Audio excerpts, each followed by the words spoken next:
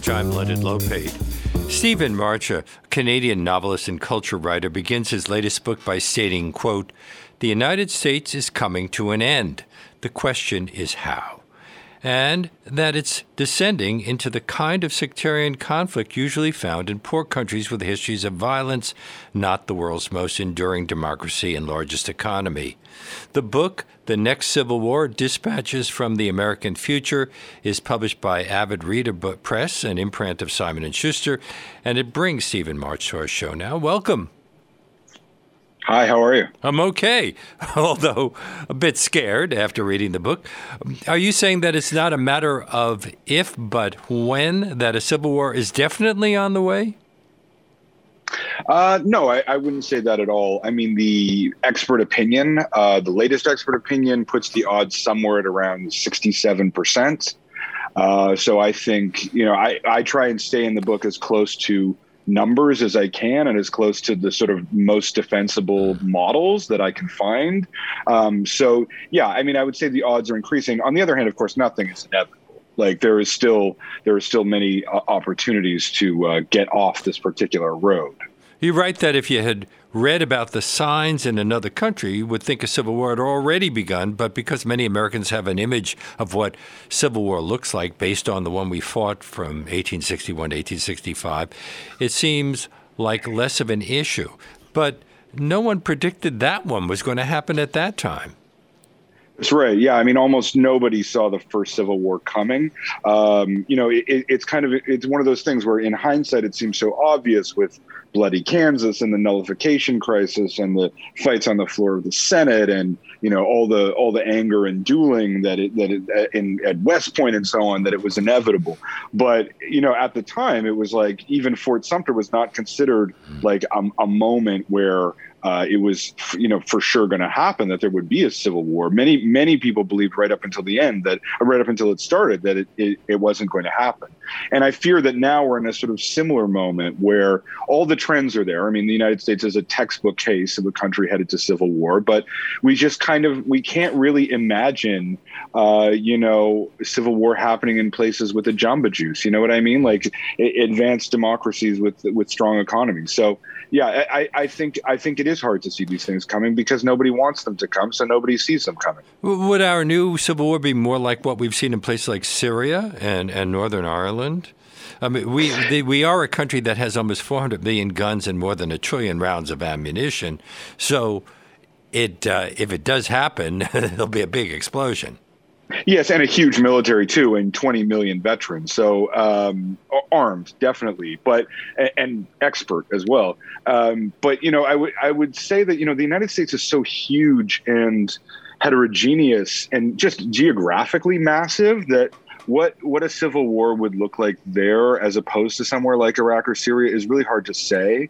And historical analogs, both from its own history and other histories, are really, they can only guide you so far. I would say that to me, what it looks like, well, I mean, not just to me, to the experts that I spoke with and to the people who, are planning for full spectrum operations in the homeland and the people also planning for military operations against the U.S. government.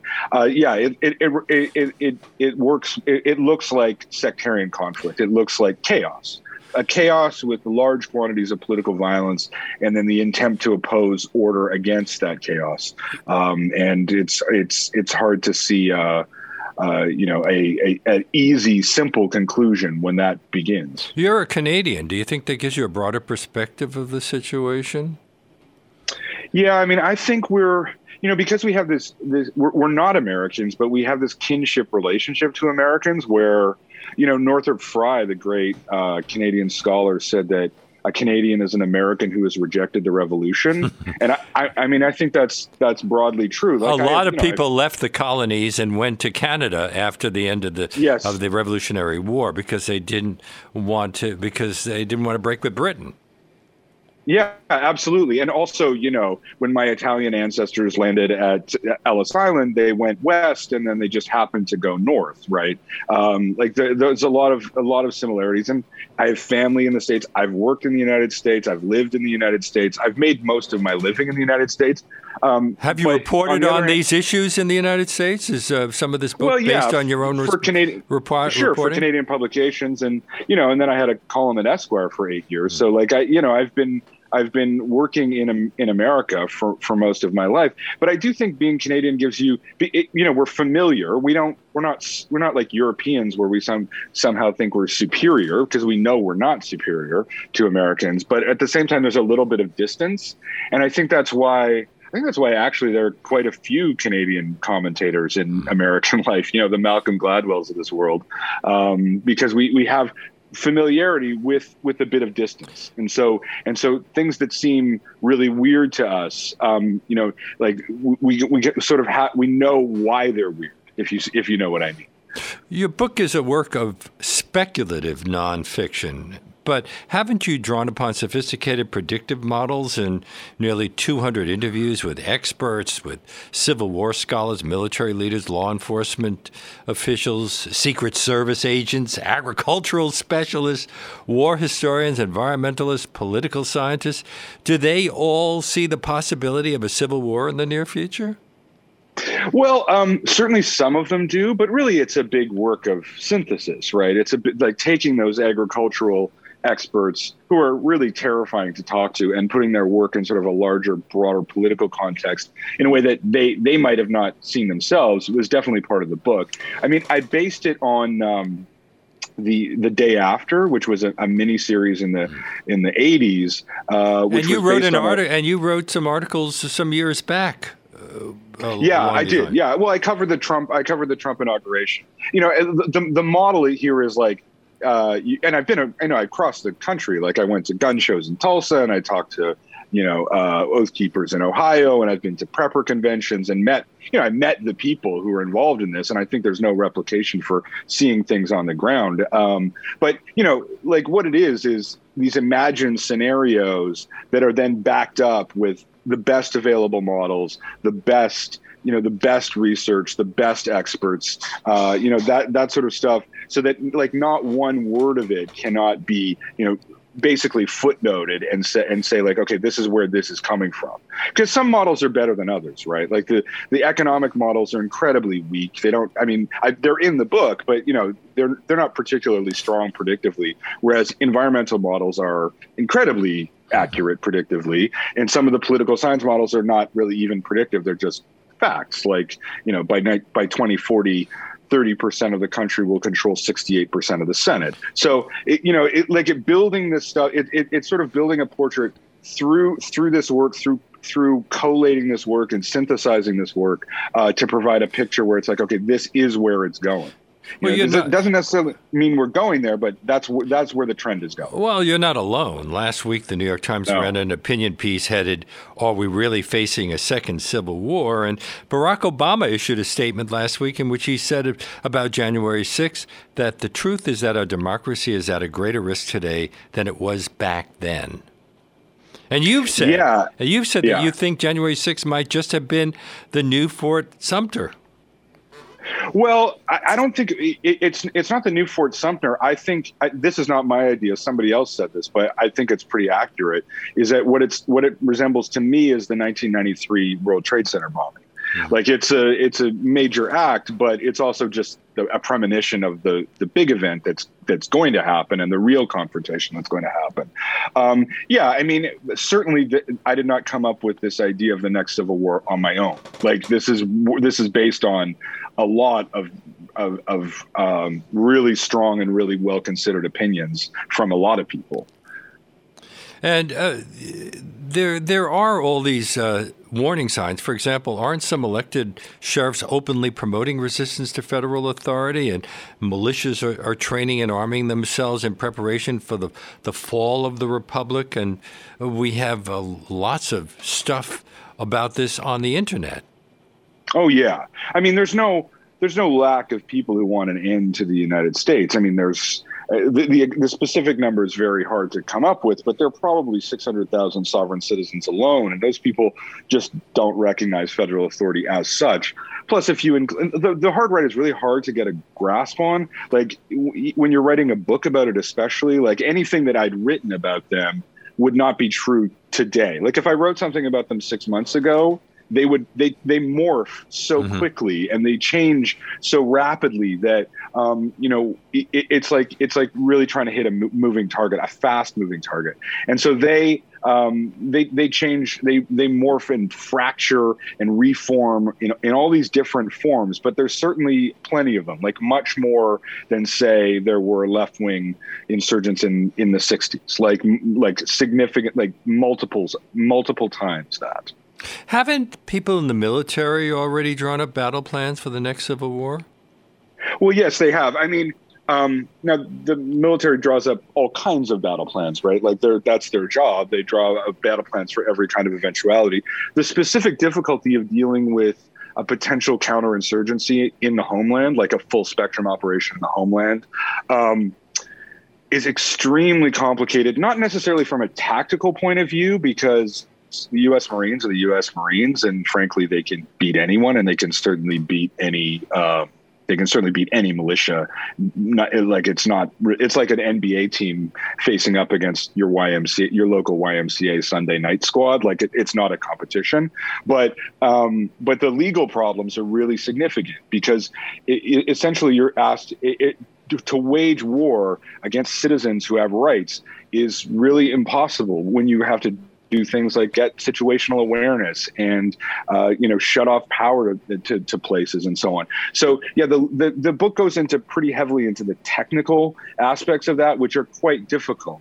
But also the U.S. Constitution is not really built for these kind of emergencies. The emergencies that have come before have been really handled with great difficulty. I mean, only Lincoln could really get habeas corpus suspended, and that's only because he was a sort of genius at these procedural matters in Congress. So yeah, the battle plans have been drawn up. They're illegal. The problems that the military would face in these situations are legal, and of course the problems with counterinsurgency generally, which the U.S. has spent 7 years fighting counterinsurgency struggles and failing at them because they're essentially unwinnable. Well, the United States is made up of many different religious and racial groups, often in competition, and that's led to many outbreaks of violence over the years, but nothing like a civil war. Well, I mean, it did lead to one civil war, and there was certainly quite a bit of violence in the 60s. This is different for a number of reasons. The current crisis is different for basically two reasons. The first is that the institutions that guide American life are under threat in a way they really have never been before, and they're losing their legitimacy quite quickly. So, only a recent poll showed that only 20% of Americans really have faith in their electoral system. The right believes in, has always kind of had a strong secessionist part, but the left is catching up. Like 40% of Biden voting Democrats in California sort of somewhat supported secession as an idea. You also have things like like the Senate malapportionment, which is making legitimacy really hard to see from the left. When the Supreme Court, 5 of the 9 Supreme Court justices were selected by presidents who didn't win the popular mandate. And, when they make their ruling on abortion, like half of the country is not going to regard it as legitimate, whichever way it goes. That's a very serious crisis. And the other part is just the rise of the tolerance of violence, which is rising. 33% of Americans in a recent poll said that it's okay to use violence against your own government. So when you put those factors together, you do really reach a big crisis. As for the ethnic question, like the other thing is that America is about to enter a majority minority state. And one of the most fascinating pieces of research I saw in the book is that all around the world, this isn't specific to America, as minorities, as marginalized populations rise up, it's not necessarily the dominant party falling, but as the people below them rise up, the privileged and the sort of the dominant group feels that as a threat and respond with violence. And you can see that everywhere. It's like the study itself actually originated out of India, but you can see it in Africa, you can see it all over the Middle East, and now we're sort of seeing it in America. So those two things, institutional decline and this sort of demographic movement, those things together are a pretty powerful combination of factors. My guest on today's Leonard Lopate at Large here on WBAI New York 99.5 FM and streaming live at WBAI.org is Stephen March, whose latest book is The Next Civil War, Dispatches from the American Future, published by Avid Reader Press. Why didn't the Vietnam War, Watergate, civil rights protests, the assassination of JFK and Martin Luther King lead to civil war? Was trust in the institutions much higher during the 1960s? Vastly higher. And in a number of ways that are measurable, but also I think just the Civil Rights Act passed with the majority of both parties, right? It was a bipartisan bill. And, today they can't even get together to mourn a fallen officer in Congress who was defending them. Like they can't even get together to do a moment of silence for a guy who literally lost his life defending their security, their personal security. I mean, it's astonishing. But also, I think when you look at something like Watergate, like in hindsight, what Watergate was the system working, right? I mean, the press found corruption. They reported it. People believed them. Politicians reacted to people believing them. And both parties came to a decision that it was important for democracy rather than their parties to take a stand on it. Not one of those things you could say today with any confidence. Well, Americans took the press much more seriously then. But maybe they have a good reason at times to not take the press seriously today. Well, I don't really. To me, I'm trying to deal with what's on the ground. So I don't know whether people should trust the press or shouldn't trust the press, but I do know that they don't trust the press and that they have their own kind of information networks, which are extremely skewing and siloing and lead to this information distortion. But that's actually kind of separate from institutional decline. Like the trust in things like the church, the trust in things like never mind Congress, but the police, the military, except for the military, where trust is still very high, is in decline across the board, and that's really been true since the 70s. So, it's very easy, I think, to sort of blame the decline of the media or the rise of the internet, the rise of Facebook, and so on. But I don't think the evidence really supports that. There seems to be a broad-based decline of an institutional, faith, alongside a declining sense of national solidarity. And I mean, it's very unclear where it comes from, but it's clear that it's coming. Well, one issue that's been persistent since the American Revolution is the issue of states' rights. But and obviously that was a reason for the Civil War. But isn't it now leading to a widening gulf between hyper-partisan Republicans and Democrats? Well, I think this is the point where being a Canadian kind of helps, because, to me, what it looks like is there are two countries. They have really different values. They, in fact, have different histories. Now they have different facts. There's huge social differences between red state and blue state America. Red state, in terms of things like church attendance, proximity to an abortion provider, whether people who are married who are gay, gun ownership, a whole corporal punishment in schools. I mean, just a whole host of things that are really divided by that slave state, non-slave state division that really began the country. And so it's, to me, it's kind of like America always was a fusion of two countries that maybe should never have been fused together in the first place. And now the political parties are essentially emissaries of that difference. And people are talking about secession. Oh, secession is becoming much more popular all the time, and I think for obvious reasons. Recent studies have shown about 58% of Trump voting Republicans support the idea of secession. But even when it was a marginal idea, it was always sort of there. I mean, even studies from like the early 2000s show about 25% of Americans supported the idea of secession even then. And 2008, massive uptick. I mean, unfortunately, it'll be impossible, nearly impossible to do. But yeah, I personally don't think secession is one of the worst case scenarios for the United States now. Would a state like Texas actually be able to sustain itself? Because they're talking Texas would do great. Yeah, I mean, Texas would be a very successful. I mean, well, look, who knows what the future is? But if you look at the stats on Texas as it stands, it would make a very successful country. Huge economy. I think that's the 8th or 9th economy in the world. It's slightly below Brazil and slightly above Canada in terms of economic size.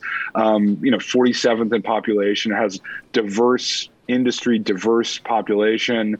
And if California were its own country, it would be the richest country in the world by a long measure, by about $20,000 of GDP per person. So these are countries that actually could succeed as their own countries. I mean, of course, they wouldn't be the United States of America anymore. Well, they would they would have their own issues. For example, Texas, which is a red state, has a number of very liberal cities. Austin, also San Antonio and Houston. And I would imagine that there would be an awful lot of tension if it continued in some of its policies as a nation.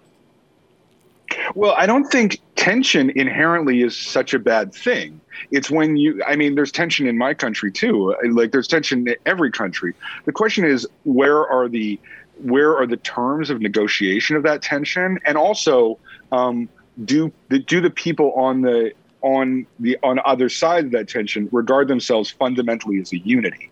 Right? Like fundamentally as on the same side, the same people.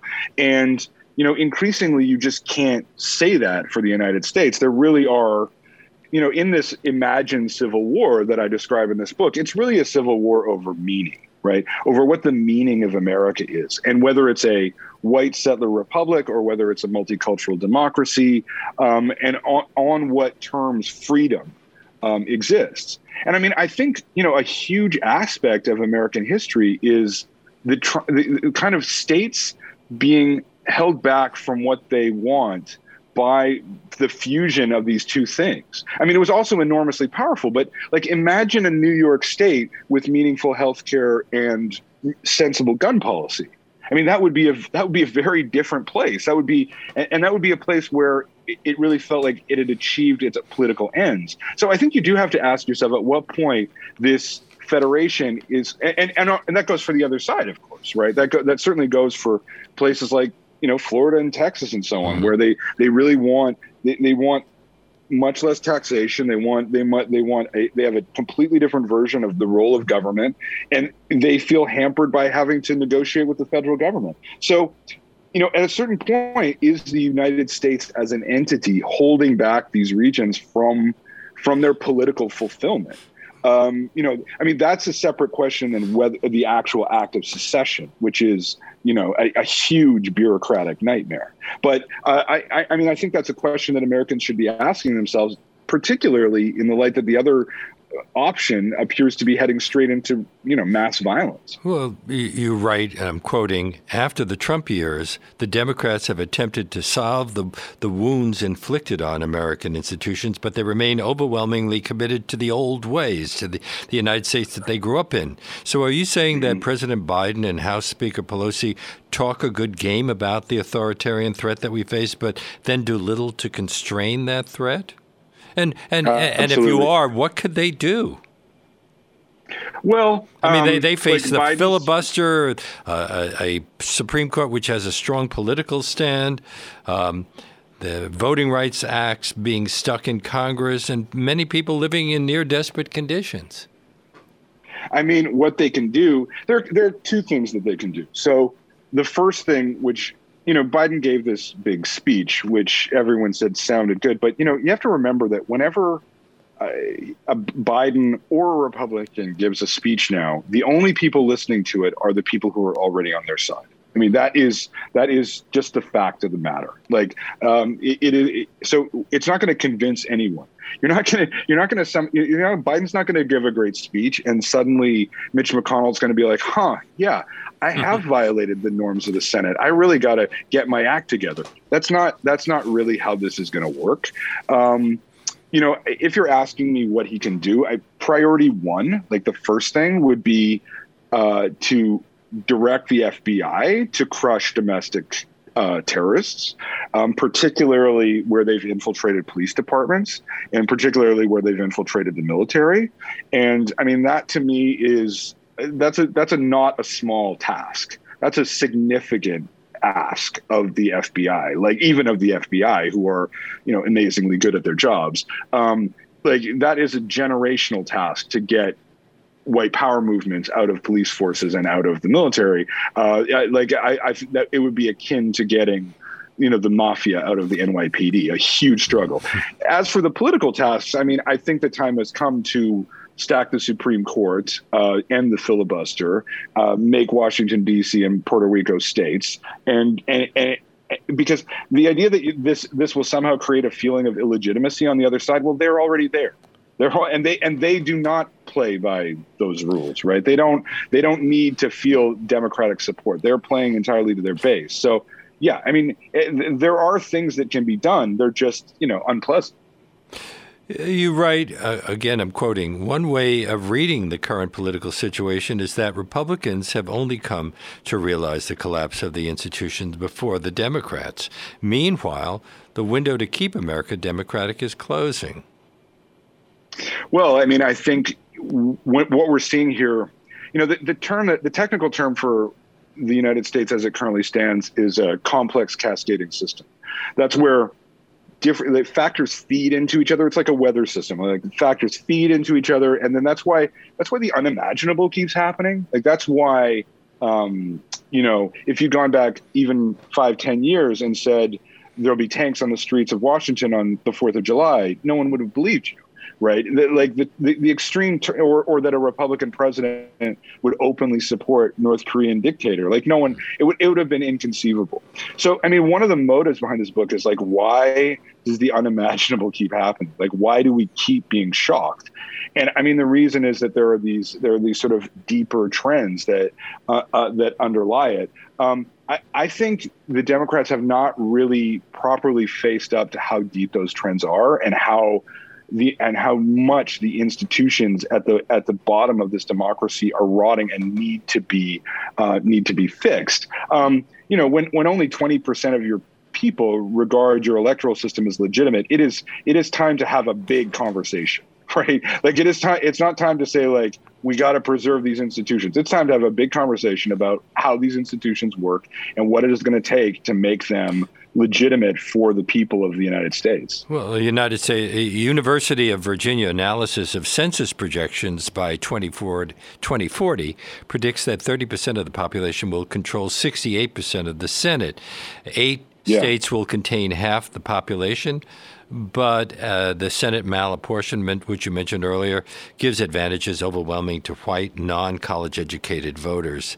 And in the near future, a Democratic candidate could win the popular vote by many millions of votes and still lose the election. Yeah, that's not really a prediction to me. Like those are going to happen. Like it's all like so they're projecting it. They're projecting, but like that's demographic changes that are very slow and predictable, and like they have high rate of turnout. Like that's not like some of these things are. Some of the models that I use in the book are stronger than others. I mean, that's barely even a model. That's just like if the census keeps going the way it's going, that's what will happen. And the census, those changes are very, very glacial. They're very slow and profound and deep. Yeah, I mean, that same poll, 50% of the country will control 84% of the Senate. So what is the value of the Senate then? I mean, obviously it has no value. It's just a democracy prevention machine, right? Like and everyone will see it, right? Like it's not like this will be hidden from view. It's not like it'll be subtle. It'll be like Josh Hawley winning the presidency while losing by 8-10 million votes. I mean, Biden and Trump won the Electoral College by the same number of Electoral College votes. Biden won the popular majority by 7 million votes. Trump lost the popular vote by 3 million votes, and that's now. Like that's going to get much, much worse over the next decade and a half. And as I said, that's not a prediction. That's like that's happening. This is not the first time that the person with the largest popular vote didn't wind up becoming president. We saw that earlier with Bush. Yes, but I mean, I think there's going to be a difference. Like the question that really I don't have an answer to is at what point the left no longer considers itself to be legitimately governed, like what that number is. Like, is it 20 million? Is it 10 million? If a president loses a popular vote by 10 million votes does that make them illegitimate? What is the specific number? I mean, I don't know that. I do think already the Supreme Court, its sense of legitimacy has been in free fall for the past 2 decades as it has gotten to be, little more than a collection of partisan hacks. But how many people regard it as legitimate? What are the terms of its legitimacy? That's in flux. I don't have a prediction for that. That is changing on the ground. And, but I don't think it can hold for much longer just because, it's so evident that it doesn't really represent the will of the American people. And also when you have these really basic failures of government, like the United States only was able to appoint diplomats in December. Like the Biden administration was only able to get a basic diplomatic corps almost a year after he'd been elected. The government flirts regularly with defaulting on its debt, which is, a real game of Russian roulette to play with your country's finances. That they're willing to do that. Like the big Build Back Better, from the point of view of another mature democracy, like that's a win. That's a budget. That's not some big legislative achievement. Like in an ordinary mature government, that's a basic task of government. And so even never mind these large questions, like basic aspects of just having a government are becoming threatened and are increasingly in decline and are increasingly at risk. And so that's troubling on an immediate basis. In your book, you imagine 5 scenarios that will lead to the collapse, and we'll discuss those after we take a little break. This is WBAI New York, 99.5 FM, and streaming live at WBAI.org.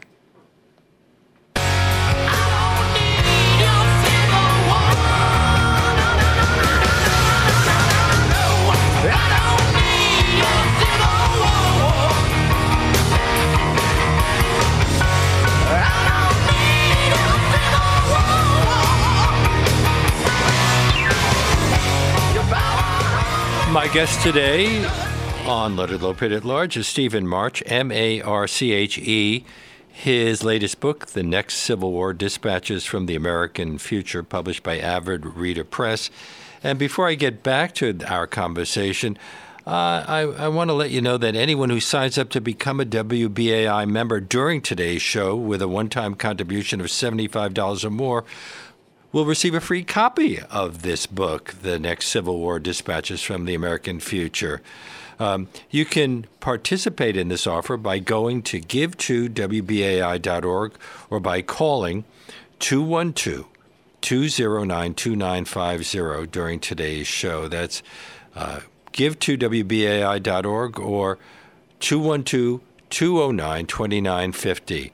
Again, I'm going to give it one more time. Give to WBAI.org or call 212-209-2950. And don't forget to make that $75 donation in the name of Leonard Lopate at Large. And thanks to all of you who do that. Mr. Marche, how much does the fact that you've also written 3 novels play a role in the way that you see things? Because as I said, you offer 5 theoretical triggers for a civil war. Was your novelist side in play there? Well, yes and no. I mean, obviously I know how to handle scenes and a little dialogue, but I wanted to write this book as simply as I could and as directly as I could and with as much impact as I could because I'm scared, right? Like, because I really think people need to know this stuff and they need to face reality. And, you know, so I wrote it to be clarifying, you know, to be like, okay, you know, one of the shows I was talking on earlier, they were a conservative show.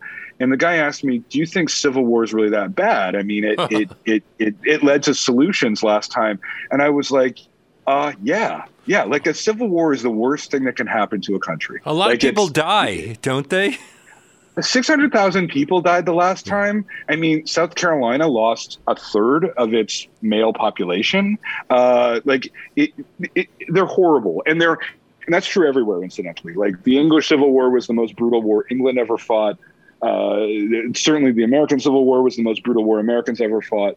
You know, they become very brutal and they become very savage quickly and continuously, and they're very hard to extricate them. You know, countries find it very hard to extricate themselves from. And, so, I did a show recently with a filmmaker who made a film about the legacy of the Civil War, and it's still being argued over. And there are people in the South who still don't call it the Civil War. They call it the war between the states and the war of the Northern invasion. So it hasn't really been resolved. Oh, yeah. And I mean, you know, one of the things I did researching the book was like, well, what would an American occupation look like? And, you know, then you go and talk to sons of Confederate veterans and you're like, oh, there has been an occupation in America. It was called Reconstruction. It lasted from the end of the war till 1876.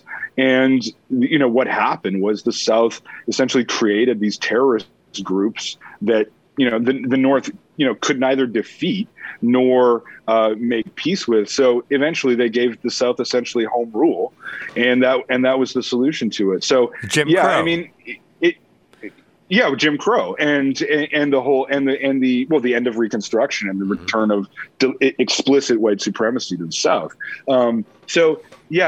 It's there's no question that that Civil War lasts forever. I mean, I think its wounds are still very much alive. I mean, I certainly heard it. And I mean, I did part of the reporting on UNC on the Silent Sam. That's in the book. That's a chapter of the book.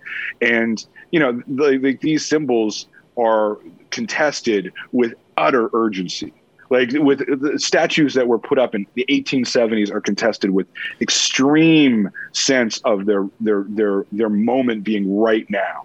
So, yeah, and that's 150 years later. So it's not something to take lightly. It's not something to be glib about. But I wanted to create these fictional worlds because I also feel like sometimes this stuff just doesn't register, right? Like when the Oath Keepers list came out and it was revealed that, like, there were serious members of militias in police departments all over America and relatively senior levels of the Republican Party all over legitimate institutions. Like, that was the week the Rust shooting happened, and all anyone talked about was the Rust shooting. I mean, you know, I was like, yeah, this people need to know what is going on here. People need to know that, like, people need to see where this is headed with as much clarity as possible. I mentioned you have 5 different chapters with theoretical triggers for Civil War. And the first one takes place on a small 2-lane bridge in a rural county. What happens? Well, a sheriff when the EPA come to repair a falling bridge and essentially stop it, which then, of course, is annoying to everyone in the county, the local sheriff, who's only accountable really to the local residents, decides to practice interposition, which means that he defies the federal authority. And then through the internet and through essentially the mechanisms of siloed information that America runs on, this becomes a rallying cry for the far right and a kind of Charlottesville / January 6th event.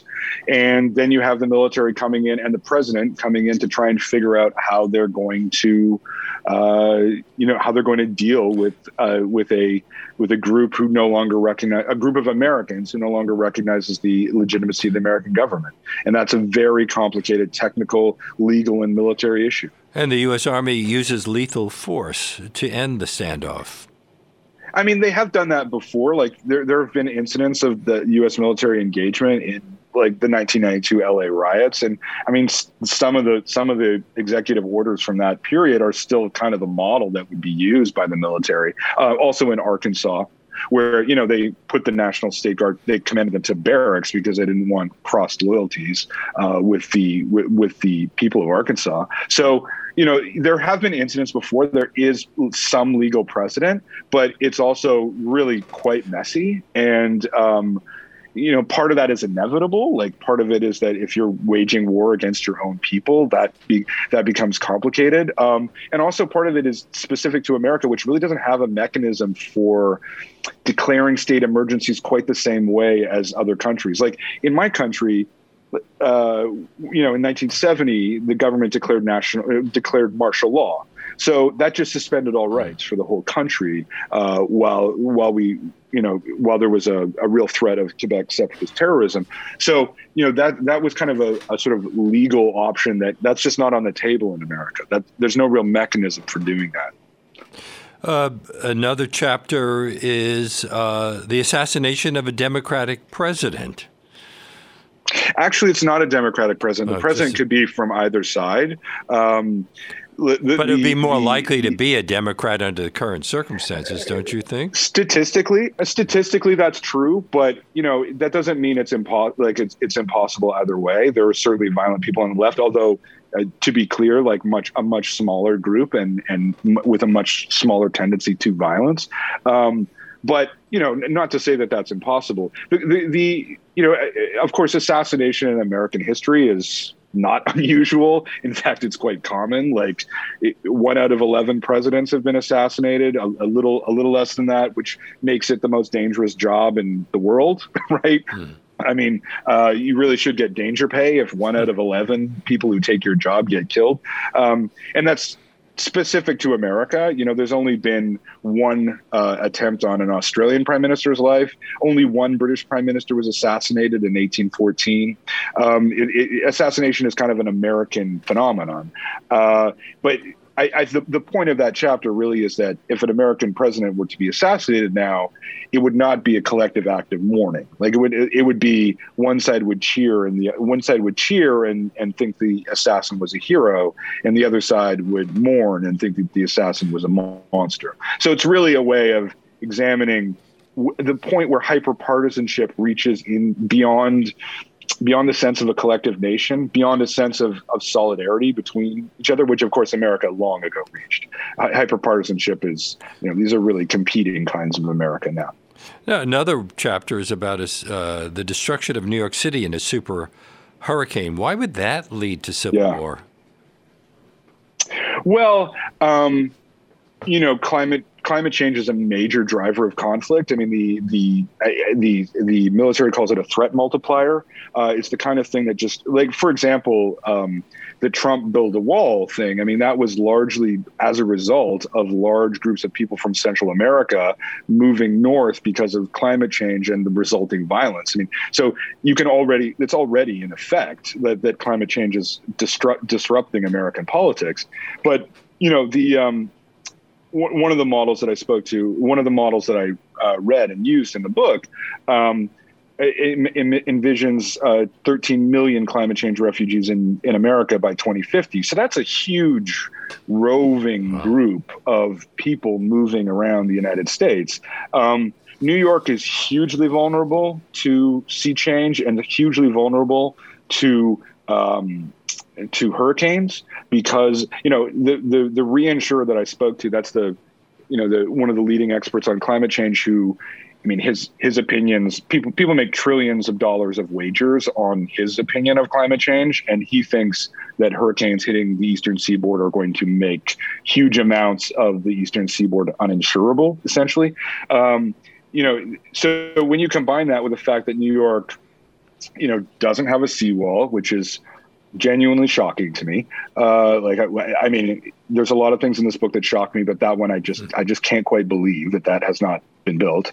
And then the fact that New York infrastructure is so dense and so expensive to rebuild that, unlike New Orleans or even Miami or certainly Houston, where you can rebuilding from a flood can be expensive but possible. Rebuilding New York, it's just such a vast undertaking that it probably wouldn't be possible if a significant hurricane took out huge chunks of its infrastructure.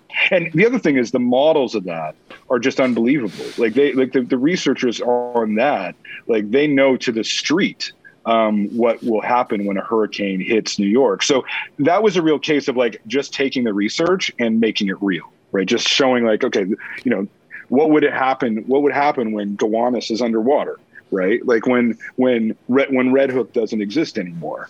We've seen hints of that already. We've seen hints of that already. Yes, of course. I do want to tell my audience that they're listening to Leonard Lopate at Large on WBAI New York 99.5 FM.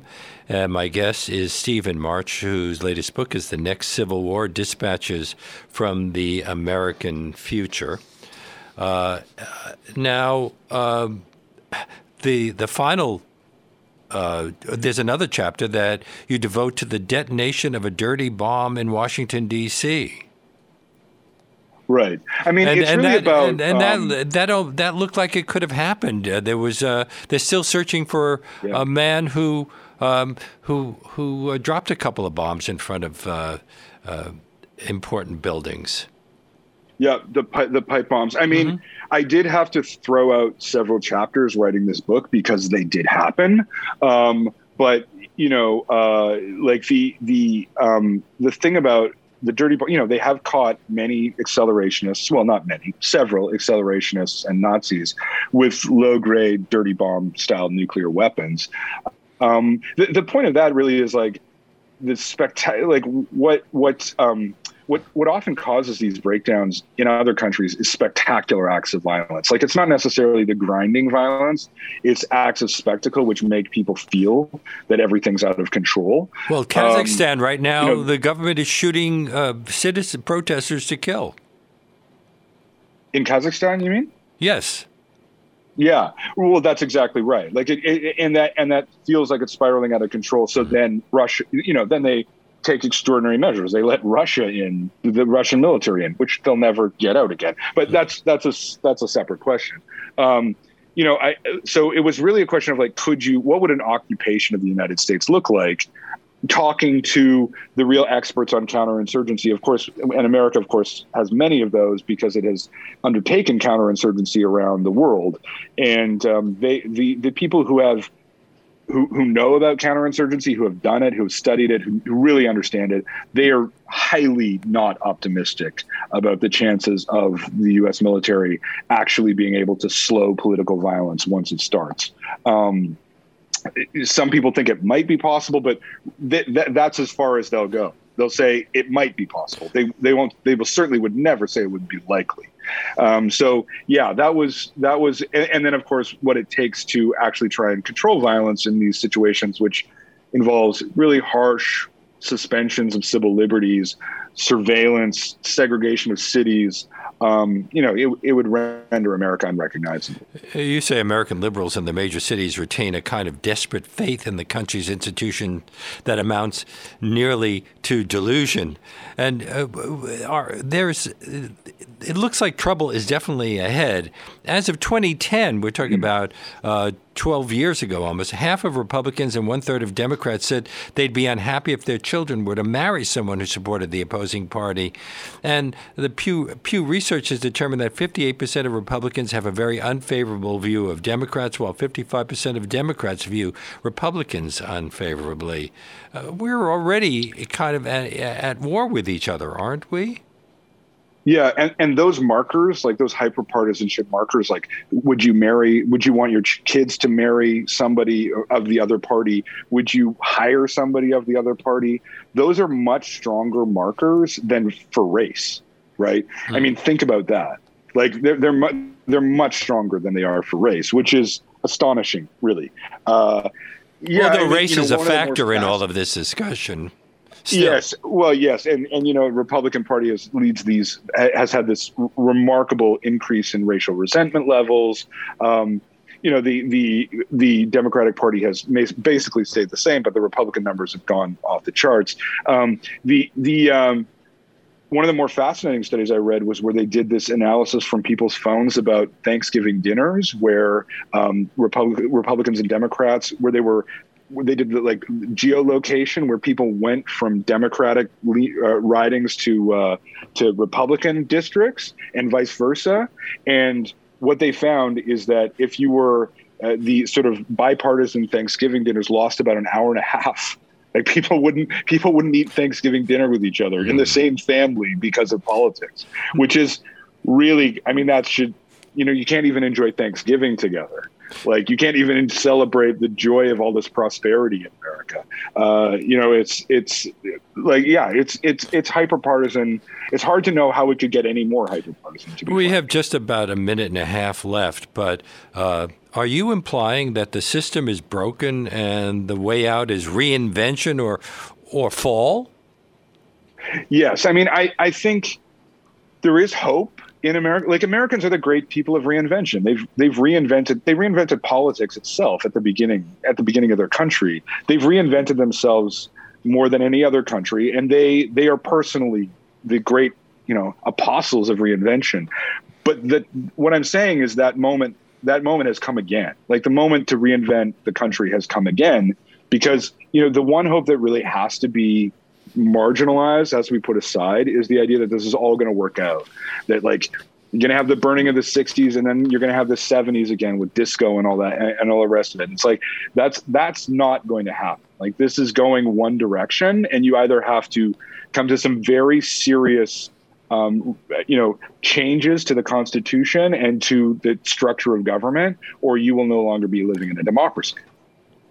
And Canada will suddenly be flooded with a whole bunch of people trying to escape. We are going to be in trouble. I mean, when Justin Trudeau's father, Pierre Trudeau, when he was prime minister, he said, living next to America is like sleeping next to an elephant, right? It doesn't matter how nice the elephant is, you feel every tick, right? And I mean, we're definitely in trouble. Stephen March's latest book is The Next Civil War, Dispatches from the American Future, published by Avid Reader Press. He is a Canadian novelist and culture writer who's written for The Atlantic, New York Times, The Wall Street Journal, New Yorker, Esquire, and many other outlets. And my great thanks to him for being on our show today. Thank you so much. Pleasure. I'm a huge fan, by the way. Oh, well, after reading this book, I'm a fan as well. That brings us to the end of today's show. If you're just discovering our program and would like to hear more of our 1-hour deep dive interviews, you can access past shows streaming on demand at WBAI.org. Our podcast, which recently surpassed 1 million plays, is available on iTunes, Spotify, or anywhere else you can get your podcasts. And if you'd like to send me your comments about a program, past or present, or just to say hello, you can email me at leonardlopate@wbai.org. Before I sign off today, I need to ask you to consider stepping up and supporting WBAI to keep the show coming to you weekdays from 1 to 2 p.m. We're asking all of our listeners who have the means to do so to make a contribution at whatever level they're comfortable with by going online to give2wbai.org or by calling 212-209-2950 right now. We need your help to keep bringing you this unique, in-depth content. And as I mentioned earlier in the show, anyone who makes a one-time contribution of $75 or more in the name of Leonard Lopate at Large right now will receive a copy of the book that we've been discussing, The Next Civil War, Dispatches from the American Future by my guest, Stephen March. The important thing is that you step up to show your support for Leonard Lopate at Large and the station that brings it to you weekdays from 1 to 2 p.m. So why not make that call now at 212-209-2950 or go to give2wbai.org right now. WBAI is sponsored 100% by listener donations, and that puts us in sometimes in a rather vulnerable place. If we were on the CBC, where my guest well, my guest lives in Canada. There are license fees for listening to the CBC. We rely 100% on the generosity of our listeners. So if you tune in regularly to Leonard Lopate at Large, why not tell us that you appreciate what we do on this show by going online to give2wbai.org or by calling 212-209-2950 to play your part in keeping this historic station, the only one on New York Radio Dial that's entirely listener-sponsored, alive and thriving with your tax-deductible donation. We hope you can join us again for tomorrow's show when industrial hygienist and regular contributor to this program, Monona Russell, will discuss how to play safe as the pandemic, fueled by the Omicron variant, surges in New York and across the nation. We'll see you then.